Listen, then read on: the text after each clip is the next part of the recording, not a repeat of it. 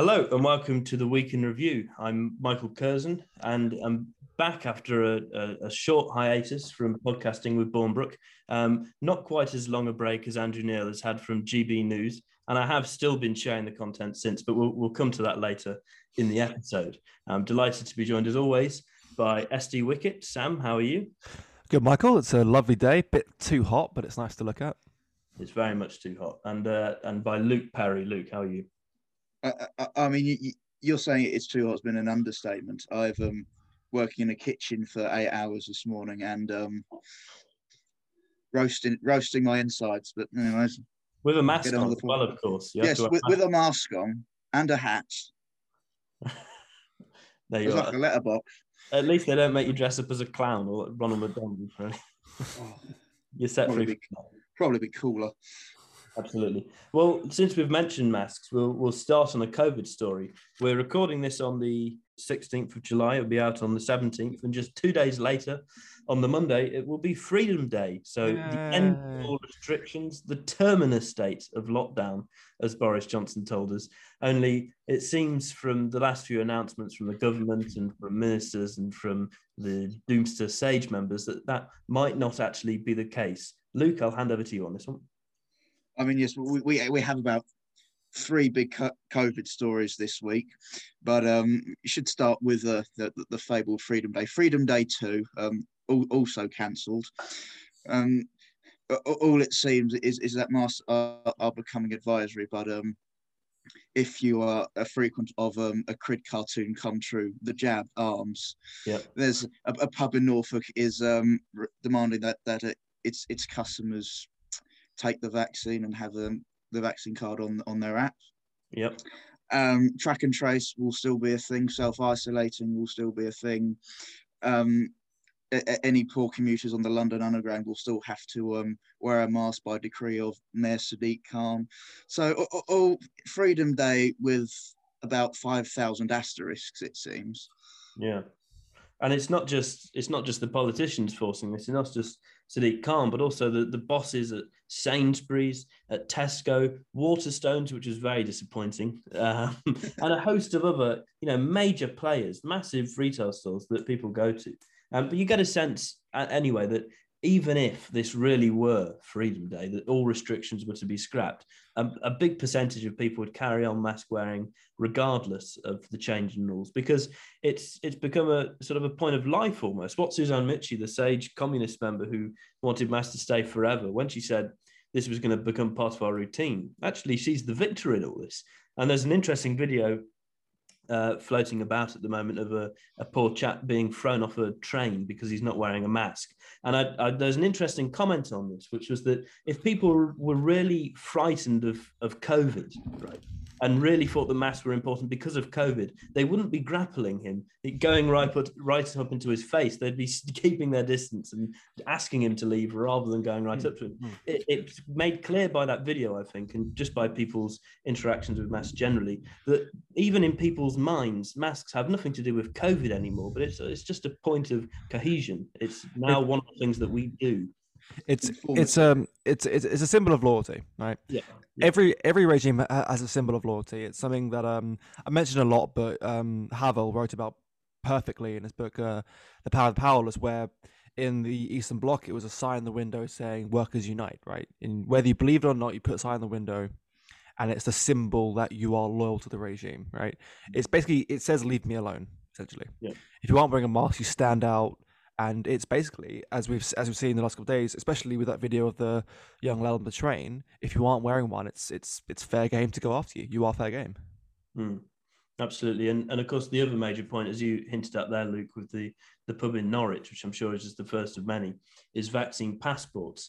Now, we saw in France earlier this week that Macron has announced essentially that all health workers are mandated to take the vaccine.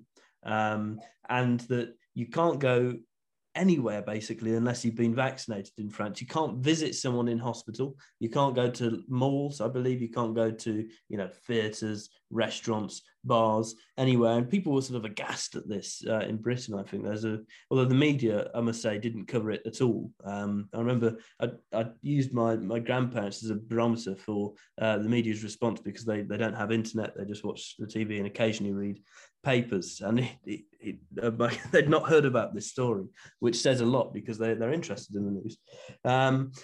So that's what Macron has done there. And it's actually already happening here, which I think is what we should be most worried about, because already people in care homes have been told they must take the vaccine, and it's been heavily hinted that that's going to be extended to other health workers.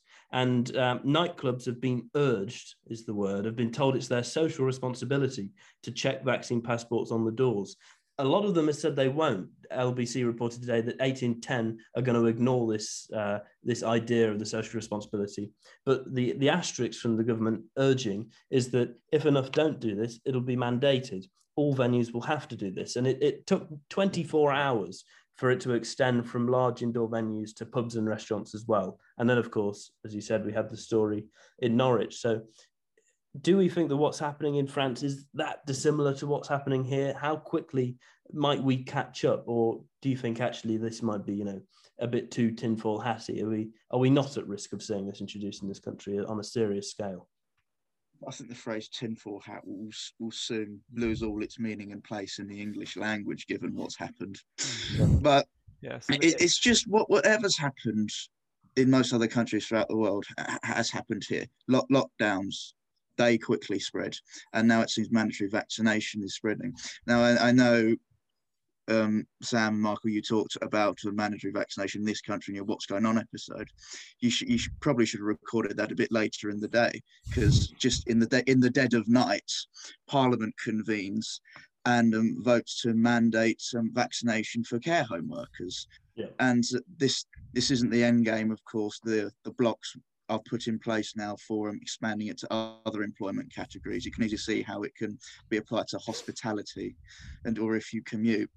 Well, just quickly on that, it was already reported that anybody who works in a care home has to take the vaccine. That doesn't just mean care home staff, but it means the plumber who might come in, the electrician who might come in, the decorator who might come in. Yeah, so, well, maybe visitors further down the line, who knows? But you can see, that's what's happened in France, as we said. You can see that the scope of these things are never as limited as they try and make out. It seems if you're not living a cabin in the woods, you're just liable for this. Yeah. Yeah. This is the ratchet. It starts with, essential workers, care home workers, because they're, up close with the vulnerable, and then it goes to hospitality, and then it's in the wider population. And then before we know it, it's annual booster jabs. And, if you don't continue to comply, then you will be locked out of society. And there's going to be a lot of people who say, oh, it's not mandatory because you don't have to take it. No one's going to force you to take it. Well, I don't know about you guys, but if you can't, to me at least, if you can't live your life normally without getting a vaccine, it's a mandatory vaccine. Absolutely. Well, Luke, you wrote a really good piece a few months ago now, which shows, I never like to say this, but we were sort of ahead of the curve on this. A few publications were there too, but not the mainstream. You said that mandatory vaccination in this country won't mean people being dragged out of their homes in some Hannibal Lecter type contraption and forced with a needle in the arm, but instead means, fine, don't get the vaccine, that's your choice. Although if you don't, you can't do, and then a massive list comes out, and the only thing that remains is breathing. It's the mafia ultimatum. It's you have a choice, but make the wrong one, and there are consequences. You have a choice with a cold breath on your shoulder. Yeah, absolutely. So it's worth on these things always looking at levels of opposition. I mean, the one way of measuring this is polling, but that's always a bit scant. I mean, that recent Ipsos Mori polling suggested that around 20% of Brits support permanent curfews at 10 p.m. But a new polling organisation has reported in the Financial Times on Thursday, highlighted that this actually was pretty far off the mark, and that if you change the questions slightly and made them less seemingly pro-lockdown, then actually the percentage was closer to 3 or 6%. So polling is pretty useless. One helpful measure, I think, possibly is looking at demonstrations against new measures.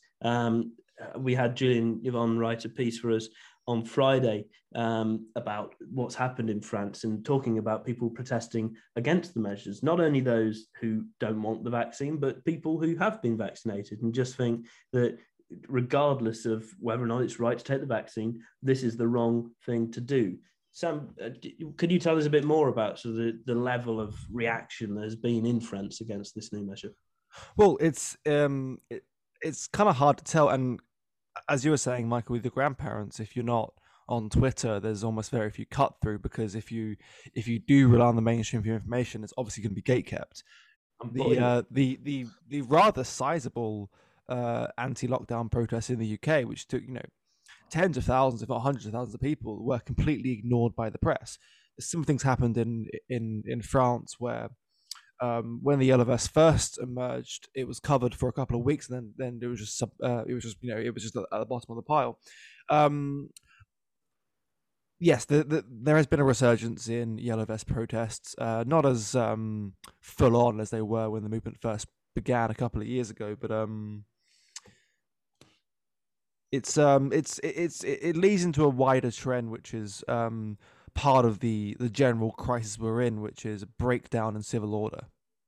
If anything, the UK is sort of quite unique in that it hasn't descended into rioting. We've seen rioting in the Netherlands, in France, in Spain, in Italy, obviously in the US. I can tell you it's bigger than the French government anticipated. Will that stop them in their tracks, or is that just a minor blip? Well, I think the French are quite used to rioting.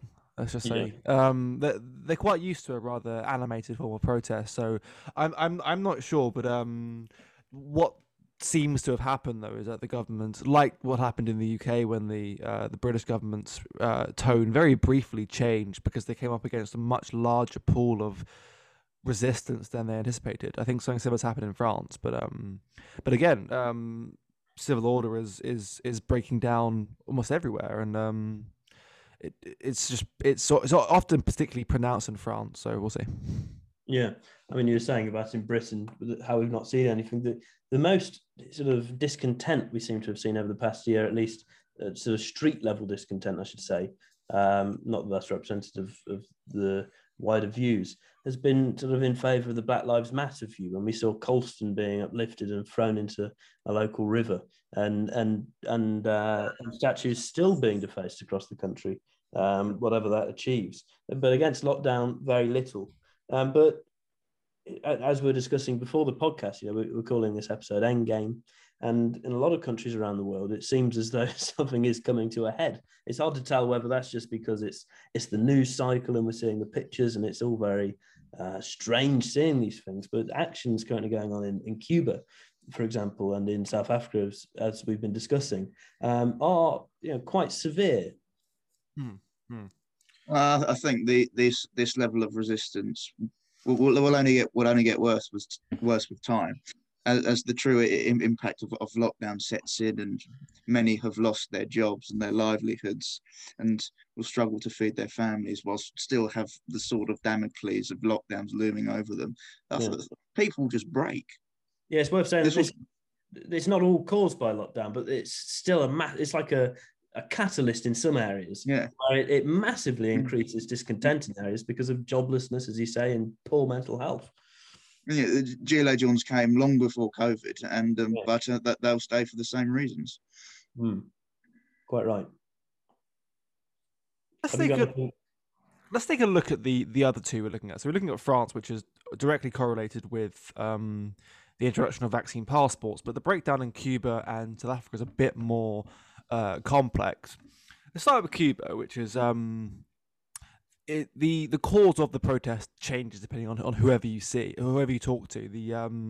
The Cuban government, as well as apologists of the American and European left, will say that this is just American sedition in Cuba, but others will say that this is a complete mishandling of the coronavirus in Cuba, the sense that I get from the protests in Cuba is that the people are looking at their leaders who, in this time, not only are they tyrannizing them, but they're completely abandoning them too. Yeah, and the relationships between the people and their rulers, wherever you go in the world, are so fractured at the moment. It's such a it's such a toxic and unsustainable relationship where it's either fear, suppression, or just complete abandonment. Yeah, I think Cuba is a bit of a canary in the coal mine here. Mm. And your other example, of course, was in South Africa. What do you make of that Well, situation? South Africa is it's I don't believe it's related to anything COVID. It's the former president Jacob Zuma, of the I believe of the ANC, the generally leftist coalition in South Africa, has been arrested for corruption charges. I believe he's facing a year and a bit in prison. It sparked massive violent uprisings in rural parts of the country, and what's happening as a result of these riots are going to create more problems down the road. What I'm hearing is happening is that supermarkets and food stores are being looted and then burned down. So not only are they being destroyed, but the food supply is then being squeezed out. And now there's a massive food shortage in the country, which is just going to create more problems, more desperation, more aggression, and more violence and more bloodshed. Yeah. We saw videos of homesteaders in a line with rifles, literally defending their property from a mob who are approaching them over the hill. Mm. Going on about Cuba, I don't know much about South Africa, but I know back in the early stages of this pandemic, the Cuban government and apologists for the communist regime tried to brag about the country's handling of COVID by saying that it could export scientists out. Well, that those achievements sort of faded to dust really when figured out what a poorly developed country was up against. Yeah, no, you're right, Luke. We're in a crisis. We're in the crisis. It's all coming up now, and yeah, and violence and bloodshed in the streets is just a symptom of a wider crisis that we're going through. Mm. Well, on that cheery note, we'll move on to the second to last story, I should say. This story is relating, I suppose you could say, in a small sense to people's criticism of regimes. One manner in which people do this across the world is through social media, and one of the ways to do this without getting into much trouble is by doing it anonymously. But there's been some calls in recent weeks, some calls which have been around for a while, but it seems to have reared its head again, especially, I imagine, in light of the story relating to football and racism, which is a sort of a separate topic altogether, but it's slightly related. Some calls to get rid of the ability for people to remain anonymous whilst commenting on social media. Sam, this was your story today. Yes, well, you hit the nail on the head when you mentioned the mechanisms of a regime. The regime must, in order to function with hegemony, it must stamp out enclaves of freedom. Now, the internet has been slowly taken away from us as that enclave of freedom for a while now. The Silicon Valley companies, which have basically now monopolized public communications, are not free platforms anymore if you're not of the right politic. Now, this is so. Before we get into this, something I want to mention, and you said that this has been happening for a while now. Well, this is an article on BBC Newsround. Bear in mind, Newsround is aimed at kids and teenagers. Child's version, yeah. Yes, it's from February of this year, and it said, "Should people be allowed to be anonymous online?"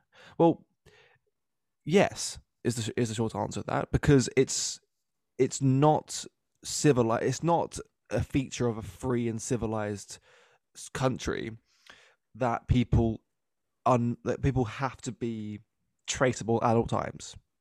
Online anonymity is vital. It's vital for people who are whistleblowers, people who are in a certain line of work and thus can't voice themselves. There are many situations where somebody, in order to speak their mind, has to do it anonymously. And after the football, the big talking point was the supposed rampant racism in the UK. I mean, time has shown us that the story was completely blown out of proportion, utterly.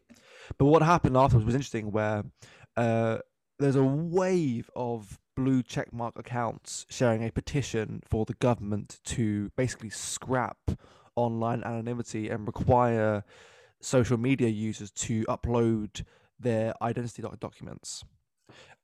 Which, I mean, if that comes to pass, then what will essentially happen is there'll be a government database of everyone's social media accounts and their activity. I mean, surely if you had to use identity to create an account, you could still technically name your account something different. It's just that the people who ran whatever social media account it was knows who you are. So if the account got reported, they had to track you. Is that right? But that information is there. It's digital information. So if it's digital information, it can be hacked. It can be sold. Yeah. Well, my point was that. Oh, hang on a minute. No, that wasn't my point. I can't read my writing. No, it doesn't matter. Scrap that. Luke, do you want to say something? Yeah, well, I think just the motivation to push this through comes from people who are either too privileged to know that they're too privileged, or just pure busybodies who are so drunk on power at this point. Because I mean, at one time in history, you'd wish for your views to be anonymous. And in this highly partisan age of political intolerance, it's vital. The only reason they want to scrap this is because they want to get the dissidents. There's no other reason. Yes. It is hyper partisan times, but one side of that partisan divide is dominant, right? Yeah. So the people calling for this are the socially and politically advantaged class, because they know, deep down they know, and they won't tell you this because they're dishonest people, but they know that if you're a progressive or if you're a left wing, you can do or say basically whatever you want, and you get away with it. Yeah, I think if the anonymity were removed, then it would sort of only benefit one side, since it would prevent most people on the right from wanting to air their views. I must say here, my gut reaction to hearing that anonymity should be scrapped isn't wholly negative. I do understand not their reasoning for it, because as we say, their reasoning is to draw out the Conservatives and to cancel them. Whereas there is a proper reason, which is that discussion over the internet is pretty vile and abusive because of anonymity. It's not the only result of anonymity, but it's one of the big ones, I think, in that people feel that because their name isn't on something, they can say whatever horrible, despicable thing, possibly that they don't even believe in some cases, just to be insulting and horrible. Sure, but like in the digital age, it's never been easier to ignore someone. Yeah. Well, that might be true, but that's not to say that this thing is good in the first place. But this, at the end of the day, though, is just simply a result of internet and social media. If we were to hold our public discussions only in proper public places, eye to eye, it would be very different. Because, of course, the reason people are abusive isn't just because of anonymity. Even people who use their names can be abusive because they're sitting behind a keyboard rather than in front of the person who they are being abusive to. So it's not a difficult question, I suppose, when we consider who it is that's pushing this, and they could always get there in the first place. Yeah. And of course, the other drawbacks of people being monitored and things like this. But it's a separate question which is flagged up by this, the sort of cruelty on the internet, the stupidity of the internet, that needs to be addressed in one way or another, not by scrapping anonymity, of course, but needs to be addressed nonetheless. Sure. One step would be to get people off social media in the first place, or to sort of lower usage from younger ages, but that, it seems at this time, is impossible. There is a difference between prolonged harassment and just voicing your opinion. I mean, like, I can see why the action wouldn't be wholly negative, but like you have to see that the baby would inevitably get thrown out with the bathwater here. Oh yeah, absolutely. Yeah, I don't deny that. I've almost a separate question which is raised as a result of this question that I was thinking of. That actually, I think that people use anonymity in bad ways, but that in itself, the fact that someone does something for a bad reason, isn't always a cause for removing it. Luke? Well, it can have many arguments for this. I mean, if social media disappeared, everyone's life would change overnight, and I would like to see social media banned for younger ages, and as well as awareness on the effects it has on the brain. when you open Facebook, you don't see like what you would see on the package of a cigarette. So social media is toxic. Social media is nasty, but and I think people being nasty on it is by its very nature. And as Sam says, it's very, very easy to block people, and I think that's a good mitigating fact. I think for the purposes of ensuring discourse and the bad actors can't get at someone's life, although they still do that anyways. It's anonymity is necessary. Look, freedom isn't free, right? But it's worth the price. And there are some things you need to put up with, because once you lose freedom, you don't get it back, right? Yeah. And just dealing with pricks online is just part of that trade-off. It's just the hazard of the workplace, isn't it? Should we move along there? Yeah, no problem. Okay. Well, one workplace which has seen many hazards recently, but mainly in the viewing figures department, has been GB News. Now, we've talked about GB News quite a lot. I think I wrote about it briefly at one stage. We weren't, between us, particularly optimistic. And I think, again, we've seen some reason why that optimism might have been unfounded from the beginning. Of course, the big story from this week is that one of the sort of staffers at GB News having taken the knee on air. And The Guardian reports quite hilariously that GB News' audience again briefly dipped to 0 at 5 p.m. During the programme when, after the knee taking, essentially. So the audiences are agreeing now that this is pretty much a lost cause of a programme. And, people have been stepping up saying about the freedom of speech argument with him being able to do this, which of course is quite right. Nobody suggests someone shouldn't be allowed to do this. But I think the problem was the oversimplification of the argument, and, just the fact that, supposed well-seasoned presenters couldn't link the idea that taking the knee was a political thing, heavily linked to Black Lives Matter, which is sort of dumbfounding. And of course, the low experience of the other presenter at the time, who sort of was unable to say anything, has been particularly unimpressive most of the times I've watched, because they have no experience in presenting, no proper experience in any case, and just don't really know what they're doing. I think the programme is really, it seems to me, crumbling apart at this point. Mm-hmm. Well, I was saying right at the start of the GB News run that this was, look, if people, like the three of us, wanted content that was going to cater to our views on things, we were never going to find that on television. No, never. It just wouldn't get past the gatekeeping. The stuff for us is online only. This is for people who are disaffected, but not necessarily particularly high caliber. Well, Tories, I think, as well, is part of the thing.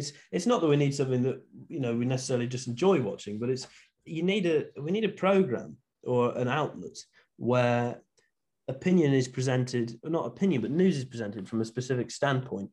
I think the point is that the commonalities in speech, the sort of reference points, whereas The Guardian would use certain reference points, I think a conservative publication would use other reference points and not need to explain certain things on the understanding that readers know what's going on there. When talking about, patriotism, there's the understanding that it's not the GB News version of patriotism, which is, internationalism and leaving the European Union so you can trade and get immigration from further areas of the world and at greater levels, but instead sort of focusing at home.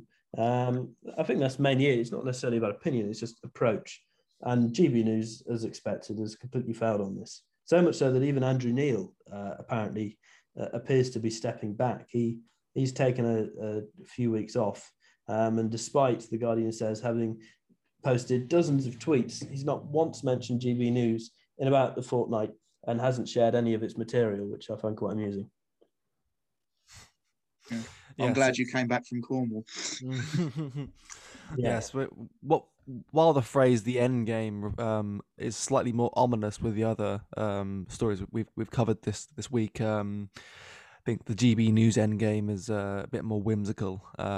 It's an experiment that fell flat on its face, and it's funny that the viewers dropped to 0 after the knee taking, because it's almost a masterclass in not knowing your audience. Yeah, I think that's right, and I think it was drummed up as being this great thing, and there's really high expectations. And it's what they did with Brexit to an extent. They made it look like it would be this great alternative vision. Yet Brexit was really about, as I say, just carrying on the sort of the what's the word? Neoliberal status quo. Yeah, neoliberal status quo. Carrying that on, but out of the European Union instead, in which case it was able to do even more down that vein. The difference is that, after Brexit was passed, voters didn't have to stay tuned every day to see what was going on. But if you want a television program to carry on being successful, you can't build people's expectations up as being a proper alternative to the BBC and then expect to get away with it when that's not what happens. I mean, the guy who took the knee, you've just reminded me, Luke, was a former presenter on the BBC. Most of the presenters are former ITV, BBC, Channel 4, etc. And it's just Sky News, I mean, which isn't necessarily a bad thing. Some of these people are experienced, clever, and a lot of them don't give their views away, which is good. But others of them are just exactly what it was that GB News said it would be against, and has really failed them. I mean, GB News, it tried to create the Fox News culture. It modelled itself on a British Fox News, but that model does not work here. Yeah, it doesn't. We're and the true alternative to the BBC is YouTube. Yeah, it's the grassroots. It's these digital back alleys. Yeah, when you try and take on BBC and ITN and Sky on their in their medium, it's always going to be an away game. Whereas here, but with people our age, we're digital natives. We're much more accustomed, much more comfortable with online content, and that's where it was going to go. They were never going to win over young listeners because we just don't really watch TV. No, precisely. Well, I think on that we can probably call it a week this time. It's been good being back. I'll be here again next week. You'll be pleased to hear, and the week after that. And thanks as always for tuning in. We've got an announcement on Monday for a new series, and which will sort of launch on Friday. So look forward to that. Thanks all again. We'll see you next week.